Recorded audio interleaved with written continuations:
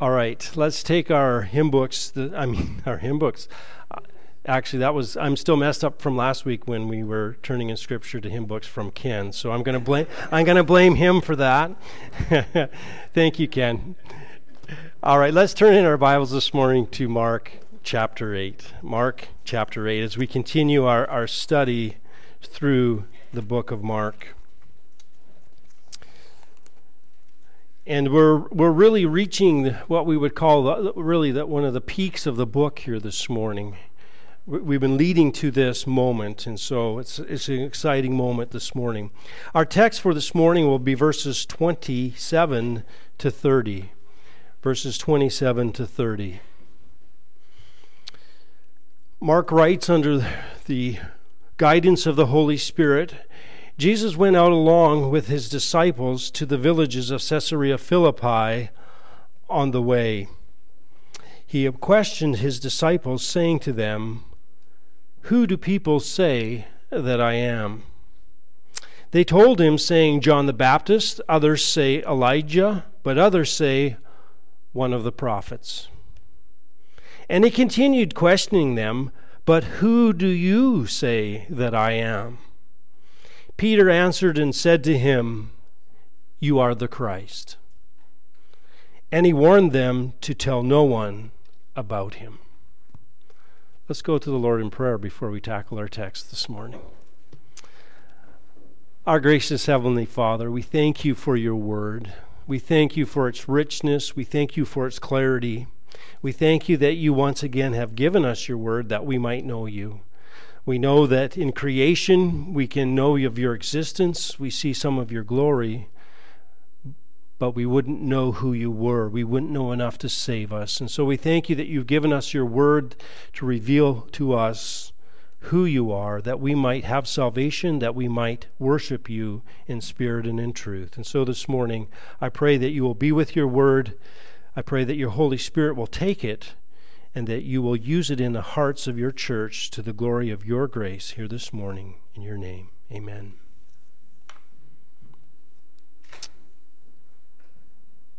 Who do you say that I am? Who do you say that I am? A very, very, very simple question, isn't it? This is not a statement that has a lot of big words. This is not a statement where you have to look up the words in the sentence and say, "I'm not sure what they mean." This is not a statement that has words that have such deep meaning and deep theological meanings that somehow you're just totally lost. A child can actually understand that question. Who do you say that I am? But when this question is asked about Jesus, the simplicity of that statement should not confuse us to the depth and the profundity of the answer to that question. This question has massive implications. If you answer this question right, it's heaven. If you answer this question wrong, it's hell. Answer this question right, it's eternal life. Answer it wrong, it's eternal death. Answer it right, it's eternal bliss. Answer it wrong, it's eternal punishment. Answer it right, it's life with God forever, enjoying Him forever in heaven. Answer it wrong, and it is separation from God and the wrath of God poured out on you for eternity. Who do you say that I am? A profound question, a simple question with massive implications. Now, we've been talking in the book of Mark, and we've gone over this the last few weeks, that the purpose of Mark is to actually answer this question. Mark has started at the very beginning of the book and said, this is the gospel of the Son of God. And he says, I want you to understand who Jesus is. He's the Son of God. And now he goes through this book, and everything in this book is exactly going to that point. He starts out with Jesus, and Jesus is seen as being forerun by John the Baptist, another prophetic text that John the Baptist now is fulfilling, that he is the forerunner of Jesus Christ. The Old Testament said this was going to happen. The Messiah would come, there would be a forerunner. And John the Baptist is announcing there is one that is coming. Repent, for the kingdom of God is at hand. Repent for the forgiveness of sin. One whose sandal I am not worthy to unlatch. I baptize you with water. He will baptize you with the Holy Spirit. John the Baptist baptizes Jesus. And as Jesus goes into the water and comes out, another prophecy is fulfilled, because it said that the Messiah would come. He would be filled with the Holy Spirit. And the Holy Spirit descends on Christ like a dove. And the Father announces from heaven, this is my beloved Son in whom I am well pleased. And there is another fulfillment of prophecy. And there is God speaking that this is his Son. And then Jesus starts to demonstrate the power that he's been anointed as the Messiah by the Father, and he demonstrates his power as he goes forth, and he first of all overcomes temptation and sin. Satan comes to him, but Jesus Christ overcomes. And then he begins to start doing all of these miracles. He starts to show his power as he casts out demons, as he starts to heal. He wipes out leprosy. He wipes out those with limbs that do not work. He begins to raise the dead. He shows creative power as he feeds the multitudes. Things that only God can do. He walks on water. God is the one who walks on water. He's the one who walks on deep in the deep. Yet in spite of all of this evidence, in spite of all of this demonstration of his power, instead of people accepting him, the more light he gives them, the more they reject him. The more he demonstrates his divinity and who he is, and makes claims as to who he is, the more the people who should know who he is the most start to reject him. And Jesus came as a Jewish Messiah to the Jewish nation of Israel. He came unto his own, and his own received him not. They saw him, and they rejected that truth. But in the midst of all of that, there's this inner circle that Christ starts to draw towards himself. He has his 12 apostles and maybe some other disciples who are following him.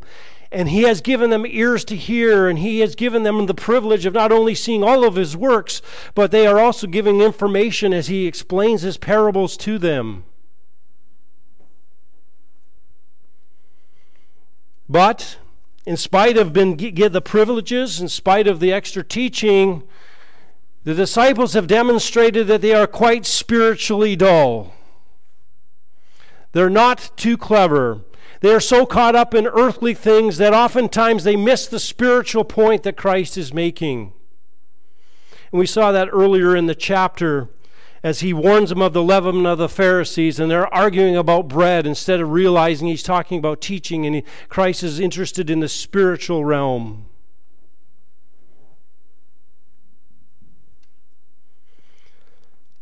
Well, last week we saw that after that Jesus heals the blind man. And he does this miracle in 2 stages. And he is demonstrating to them that spiritual light is found in him and him alone. And that spiritual light must be granted by him. And that spiritual light, even for the believer, does not necessarily, we don't learn everything about Christ right away. It is learned. And the disciples here have had all this teaching and all this opportunity, and Christ has said to them, do you not yet understand? Do you not understand who I am?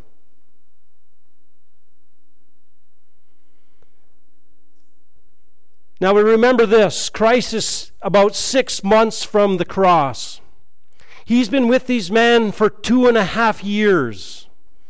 He has taught them. They have ate together, slept together. They have gone around the country together. And now it's exam time. Now it's exam time.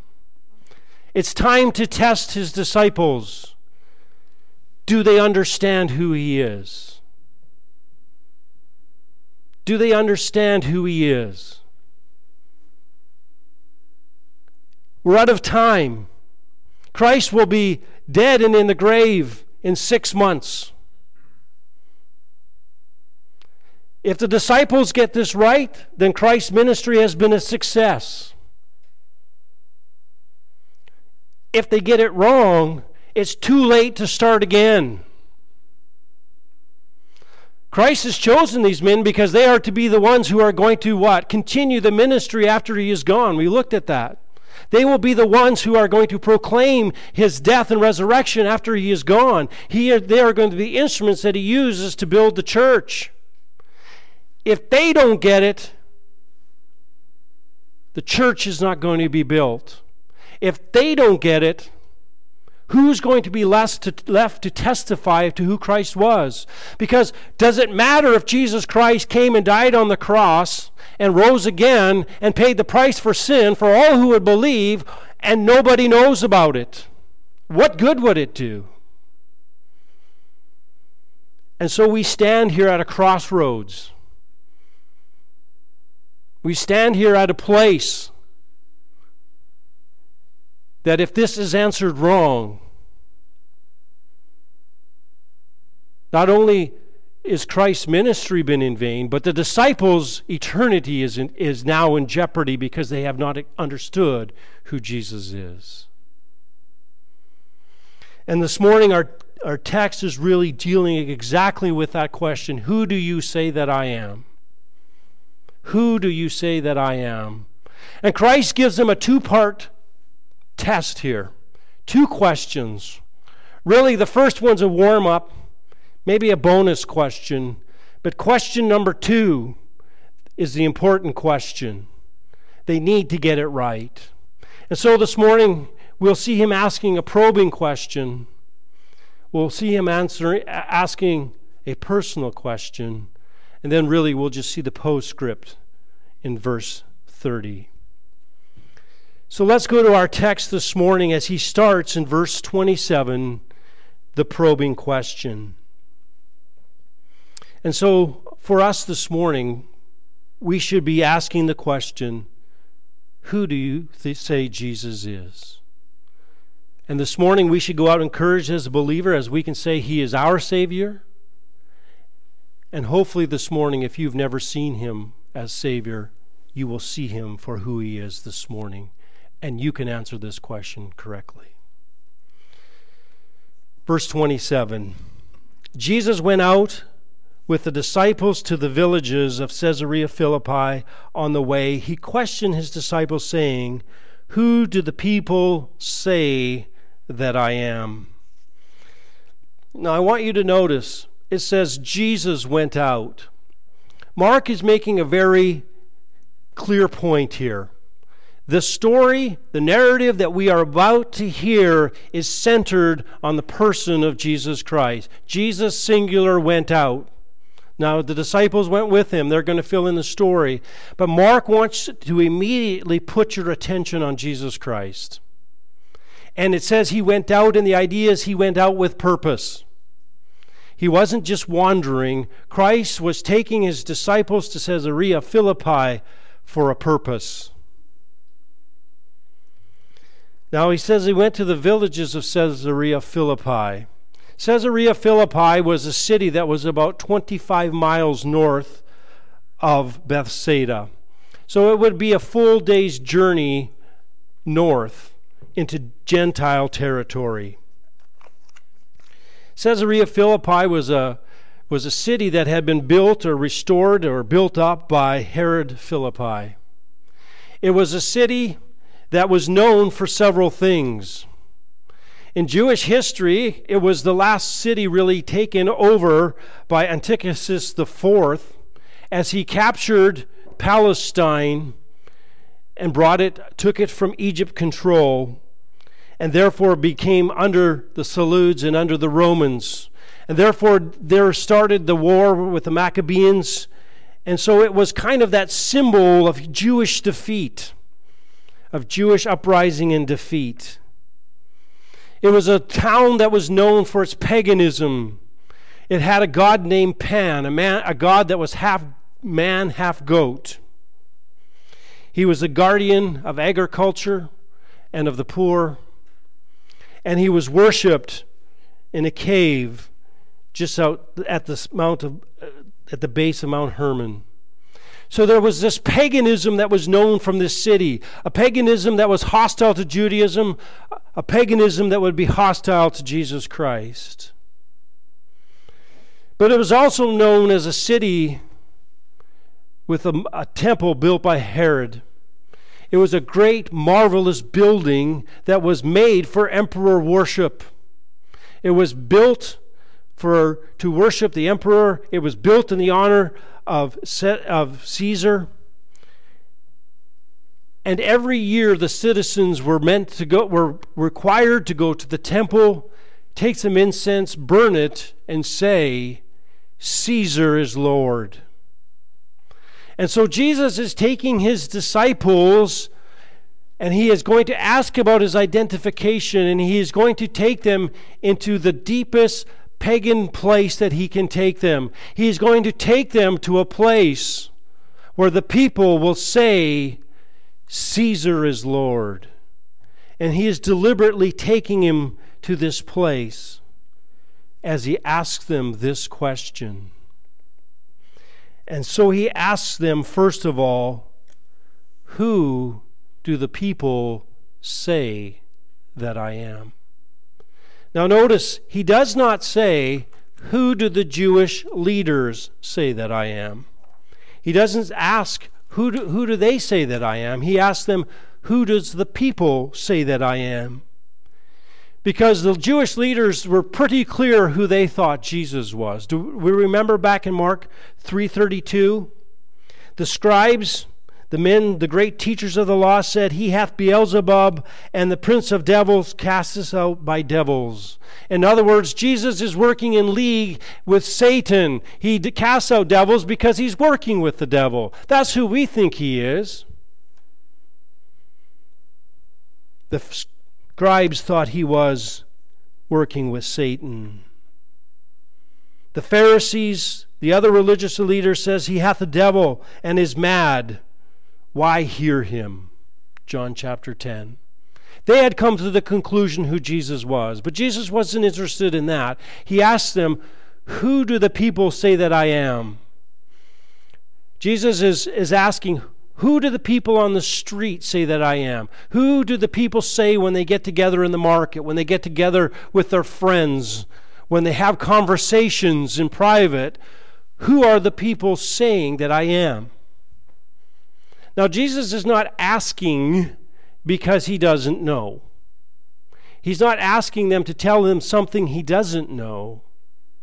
Jesus is asking them this question because he wants to probe their thinking. He wants them to get their thinking on this subject. He wants them to start to go through the process of considering who he is. And Jesus is the master teacher. And so he starts with a question that, first of all, would put them at ease, because it's easy to tell somebody else's opinion. There's no skin off your nose. And he gets them thinking about the subject that he has brought them out to this place to answer and to think about. And so he says, "Who do the people say that I am?" Well, they answer him. They told him, saying, and so I don't know if this is different disciples piping up, if this is one disciple speaking. But they said, listen, this is what they're saying. Some say you are what? John the Baptist. Some say you are John the Baptist. Now this was popularized, and we remember what happened back in Mark chapter 6. When Jesus had sent out the 12 and they were doing miracles, the news got back to Herod. Now remember, Herod is the one who put John the Baptist to death. He had his head cut off because he was too afraid of his guests to say no. And King Herod heard of it, for his name had become well known, speaking of Christ, and people were saying, John the Baptist has risen from the dead. That is why these miraculous powers are at work in him. And so the idea is this. John the Baptist was killed, and now he's coming back, and he's coming back to haunt you, coming back to haunt Herod, and he is doing all of these miracles and powers to get back at you.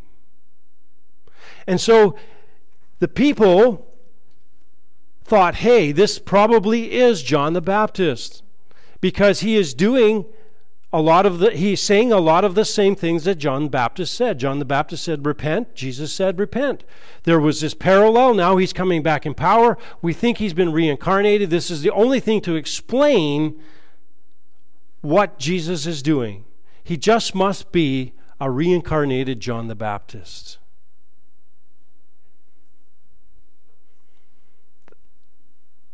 Then they said, others say Elijah.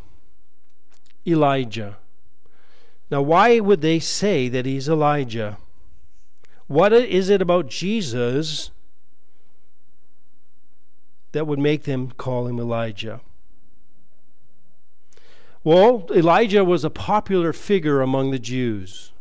If we remember that Elijah in 2 Kings chapter 2:11 was taken up to heaven without dying. We have no record of his death. Remember, he was out with Elisha.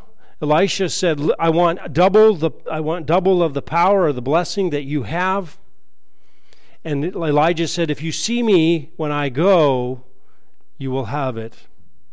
And so the chariot of fires appears. Elijah is taken up in the chariot. No, it says the whirlwind, right? He was taken up in the whirlwind to heaven.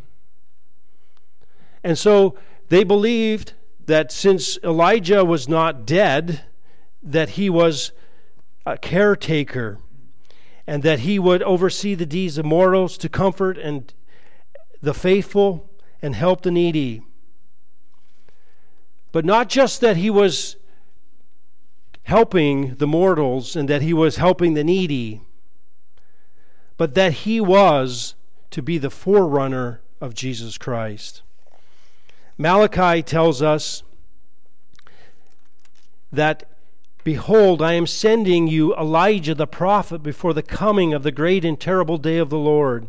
He will restore the hearts of the fathers to their children and the hearts of the children to their fathers, so that I will not come and smite the land with a curse. And so there was this understanding that Elijah would come before the Messiah, that he would announce the way of the Messiah, and that he would be present before Christ came, the Messiah.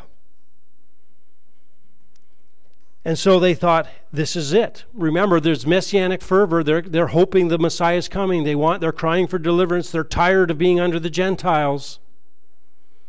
And Christ comes, and they say, this must be it.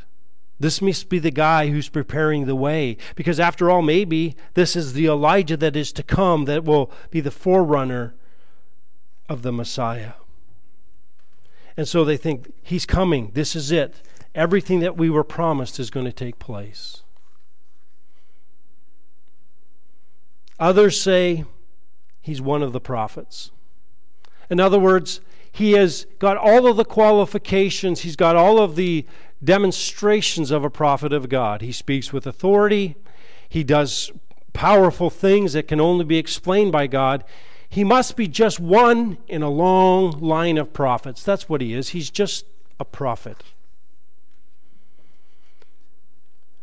Matthew records that they also said that he was Jeremiah. Some of the people thought he was Jeremiah. Now, that's probably not the first prophet that we would think of, would we? The weeping prophet, Jeremiah, Jesus, he's not weeping. Why would they say that? Well, there was this bizarre tradition that Jeremiah, in anticipation of the Babylonian captivity, realizing what was coming, went to the temple and took the altar of incense and the Ark of the Covenant, took them away and put them somewhere in Mount Nebo.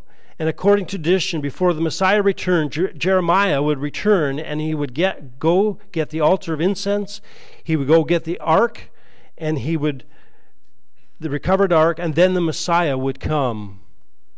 And so the idea was that Jeremiah was going to go get this incense and the Ark of the Covenant, and he was going to bring it back, and then the Messiah would come.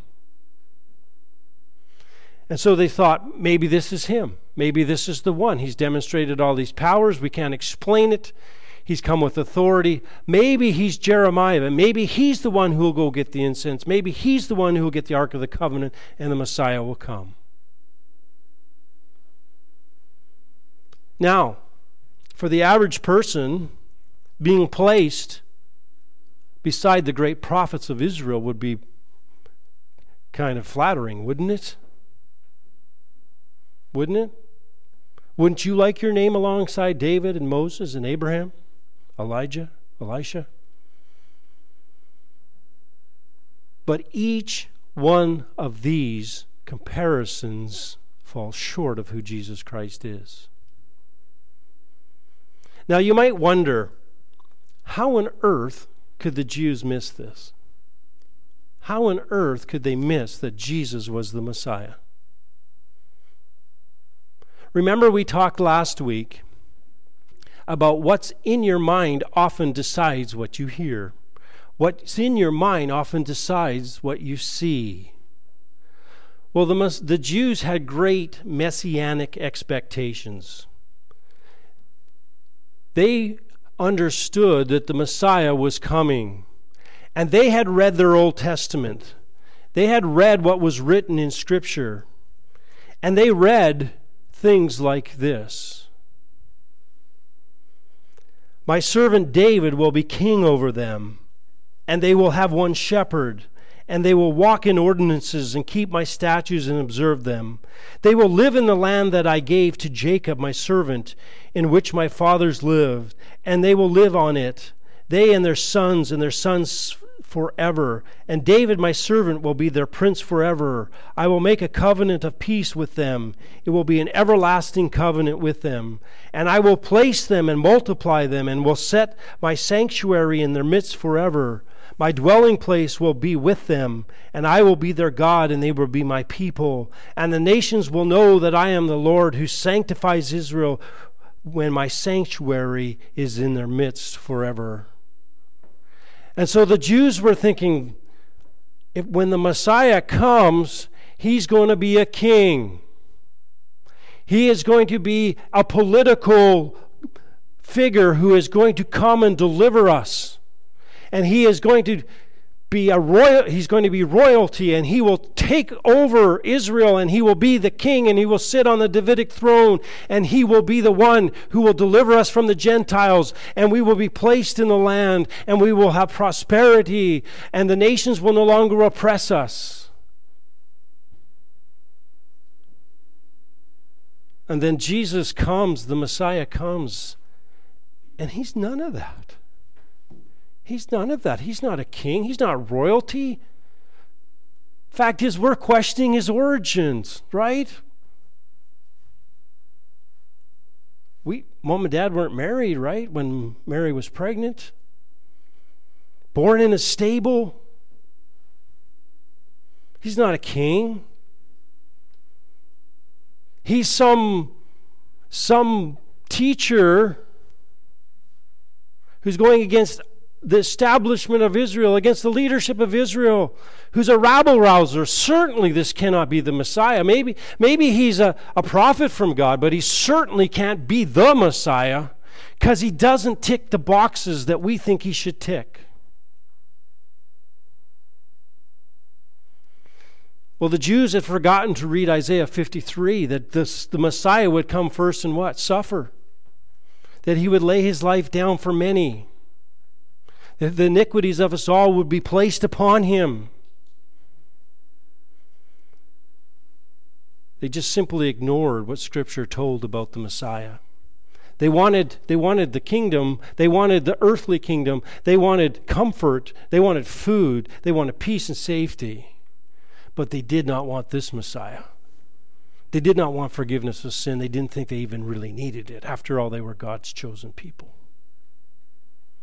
And so when Christ came, they simply missed it.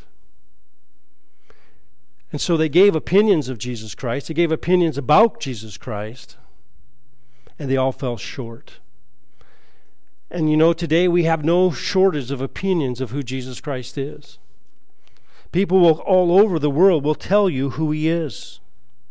The Muslims say Jesus was a prophet, but he was not crucified on a cross. He will return, but he's not God. They revere him as a prophet, but he's not God. Hindus believe that Jesus is just one of millions of God. He's just one of, right? He's not the only God. He's not God of the Bible. The Jews believe Jesus was a great prophet and teacher, but he's not God. Still today, they do not see him as Savior. Jehovah's Witnesses believe that Jesus was once the Archangel Michael. They've got an opinion of him before he came to earth.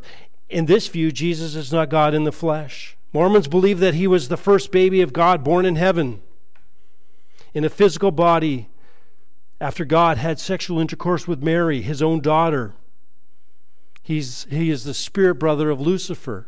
They've got an opinion of who Jesus Christ is. The atheist denies Jesus ever existed at all. The agnostic just doesn't know what to believe. Society believes that Jesus was a great teacher. They had some good ideas about loving your fellow man and being a good to others, but they do not believe that he is the Savior or that he is God in the flesh. Most people acknowledge his existence, but they refuse to bow to his authority and to give him the worship he deserves. All of these opinions fall short of Jesus Christ. And if you hold any of these opinions of Jesus Christ, you cannot be saved. They all fall short of who he is. They all are a gross understatement as to who Jesus Christ is. Remember when Jesus was baptized? God the Father said, "You are my beloved Son in whom I am well pleased." Back in Mark chapter 1, verse 11. When he was transfigured, the Father again said, "This is my beloved Son in whom I am well pleased."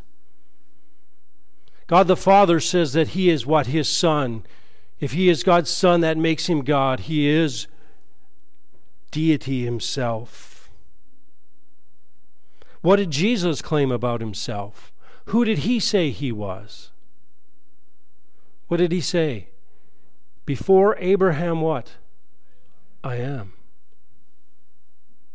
I and the Father are one. I am the way, the truth, and the life. No one cometh to the Father, what? But by me. Any opinion of Jesus Christ that does not make him God, that does not recognize him for who he is and recognize him as the only way, is opinion that is too low for Jesus Christ, and is an opinion that leads to eternal destruction, leads to hell, damnation, and the wrath of God forever.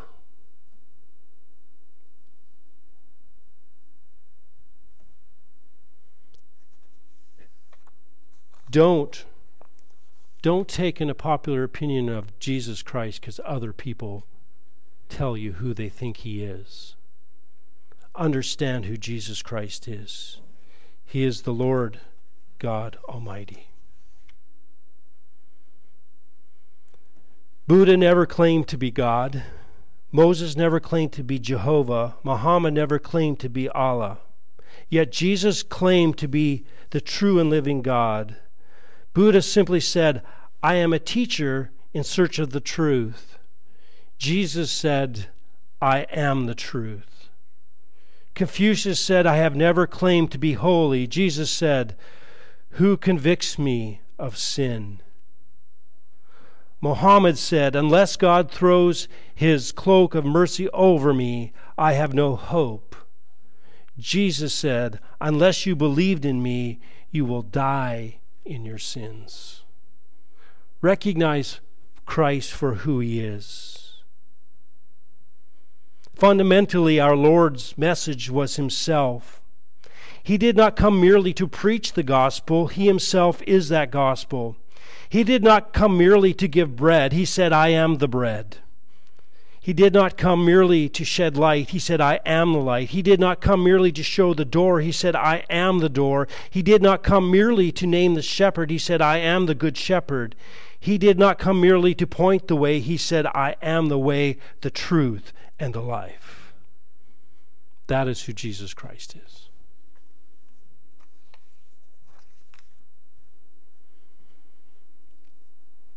Well, Jesus, after hearing these opinions, now gets down to brass tacks.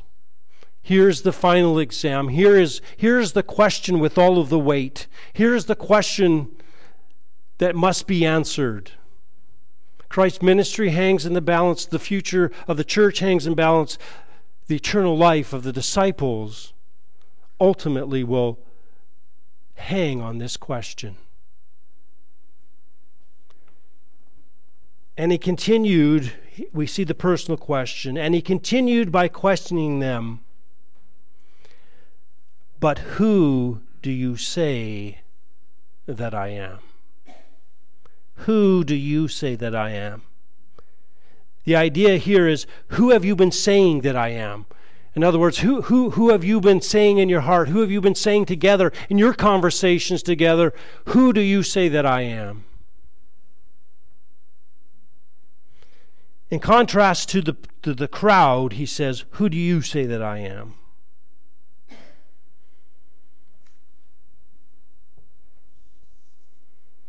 He wants a direct answer. He demands an answer to his questioning, a question of his identity. And so it's time to see, have the disciples been influenced by the leaven of the Pharisees? Are they still spiritually dull? Are they still unable to see the truth? And Peter answers, you are the Christ. You are the Christ. Peter, speaking as a leader of the disciples, speaks for them and says, you are the Christ. He gets it right. He gets it right. He passes the final exam. This is where we have been building for this whole book. Who is Jesus? He is the Christ. He is the Messiah. He is the anointed one. He is the one that was sent by God. He is the Savior that was promised. He is the fulfillment of all of the promises of God's deliverance from sin. He is the one that has been sent by God.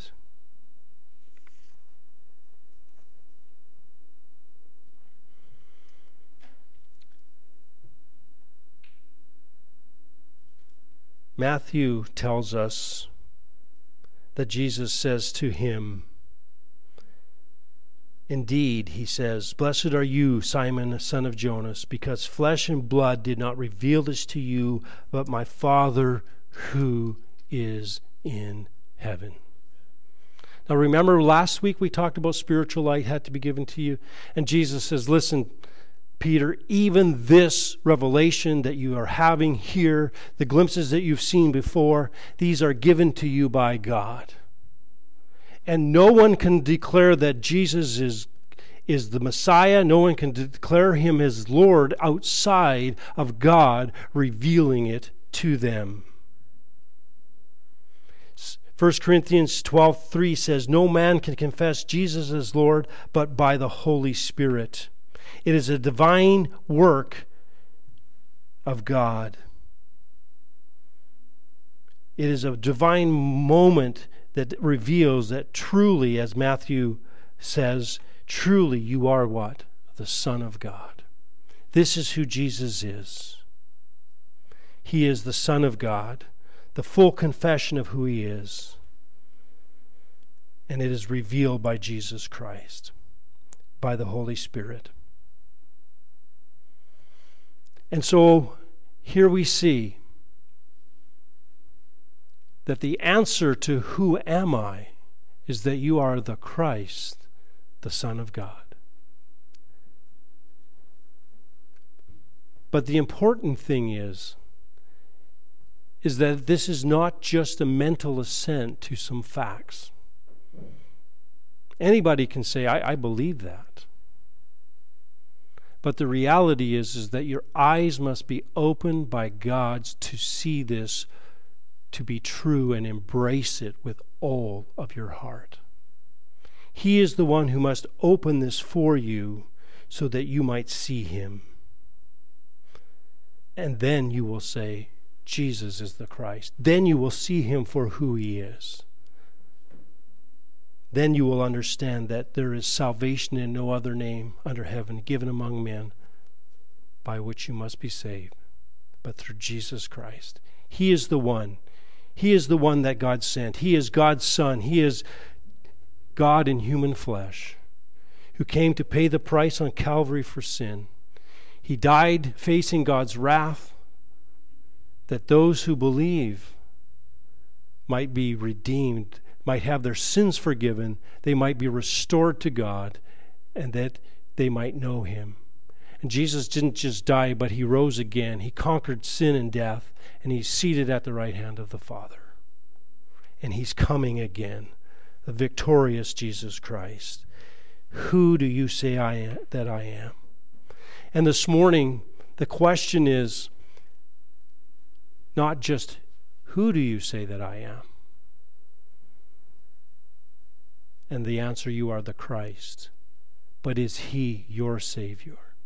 Is he the one that you call Savior? Is he the one that you are resting in? Is he the one that you are counting on for salvation? Are you counting on something you have done? Or do you look at God's promise of salvation to all who would believe because of the finished work of Jesus Christ? So is he your Savior? Recognize Christ for who he was. And then in the story, as the narrative ends, Jesus does what he almost always does. And he warned them not to tell no one about him. In this postscript, he basically says, don't tell anybody. Now, can you imagine? We are at the height here. The disciples have passed the final exam. They have given the right answer. They have given a moment of insight. And Jesus says, oh, by the way, don't tell anybody the exam answer. Don't tell anybody who I am. Keep it quiet. This doesn't seem right, does it? Why would he do that? Well, I think there's several reasons. Christ is 6 months away from the cross. Word gets out that he truly is believed to be the Messiah, and he's claiming to make these claims. Very well that the crowds could undermine his ministry, try to make him king. But I think the primary reason is this, and I think we'll see this next week. They understand that Jesus is the Messiah. They understand that. But just like their Jewish brethren, they're still thinking that Jesus is the king and he's going to set up his kingdom in Israel right now. He's going to set it up. This is it. We're going to get deliverance. Remember how they like to argue? Then they'll still argue about who's going to be the greatest in the kingdom of God, right? After all, hey, Mom, go ask him who can be on your right and who can be on your left, right? Kind of embarrassing for big fishermen, don't you think? But here they are. They're still thinking this. And Jesus is about in the next few verses to reveal that though they understand who he is, they don't understand his plan. They don't understand how it's all going to come about. And quite frankly, at this point, not knowing enough, they're unprepared to actually go and proclaim who he is as Messiah. They go out now, they're probably going to proclaim that he has come to be king over Israel and that he's going to set up his throne. And Jesus is just going to tell them in the next few verses, oh, wait a minute. The plan's a little different than you think. And so Jesus is really protecting the disciples and saying, hey, wait. There's going to be a time when you understand the whole plan, but it's not now. So you're actually unqualified to go out and declare me as Messiah because you don't fully understand who it is. And we'll take a look at that next week. And so he says, keep it under wraps. But for you and me, we're on the other side of the cross. We're on the other side of Acts. We're on the other side of all of the Gospels, all of the epistles. And Jesus, when he rose again in Matthew 28, said what? What? Go into all the world and preach the gospel, right? Making disciples, teaching them to obey all that I have commanded, right? Baptizing them. The Great Commission has been given. And for us, we don't have to say, oh, I can't tell anybody. I got to wait. We're on the other side, and we need to proclaim who Jesus is. We need to be the ones who go out and say, this is who Jesus is. Jesus is the one who died on the cross. Jesus is the one who paid the price for sin. Jesus is Lord. He demands obedience. And we are the ones who are to go and proclaim, teaching them the Word of God so that they might know Jesus Christ. And so we don't have to wait. The disciples are on hold here for a little bit, but we're not. And so we need to go forth, and we need to proclaim, and we need to bring people here, and we need to say, who do you say that Jesus is? We can just change that one word, and it become ours. Who do you say Jesus is? And then guess what? We can say, actually, this is who he is. We know who he is. You need to answer it correctly, and we're going to give you the correct answer. That they too might know him, that they too might have eternal life, that they too might be restored to their Creator. We are the ones who are now to ask the question, who do you say that Jesus is? And guess what? We have the answer. We declare to them who Jesus is. We don't take their answers. We give them Peter's answer. Jesus is the Christ. Let's close in prayer. Heavenly Father, we thank you again for the glimpse of the glories of Jesus Christ. We thank you again, we see just the wisdom of Christ as he works with his disciples, the master teacher. We thank you that he is the one that even in this moment is revealing the truth of who he is to his disciples. What a glorious Savior who continues to work and to give light even to those who are spiritually dull. Lord, we thank you for Jesus Christ. May we see him for who he is, that he is the Christ, that he is God, that he came in human flesh, that he died on the cross, rose again, paid the price for sin, that we might be restored to you, that he rose from the dead, he triumphed over sin and death, he is seated at the right hand of the Father, and he's coming back, and we will spend eternity with him. Oh Lord, give us a glimpse of Jesus. If we have never seen him before, Lord, open our eyes, open the eyes that they might see him, that they might see him for the first time, see the glories of Jesus Christ, that they might worship him, that they might love him, that they might glorify him through a life lived in obedience to him. May you be glorified in the saving of souls. Heavenly Father, help us to love Jesus. Help us to understand who he is. Show us more. Show us more of his glory, that we might enjoy him more, that we might worship him more, and that you might be glorified more. In your name, amen.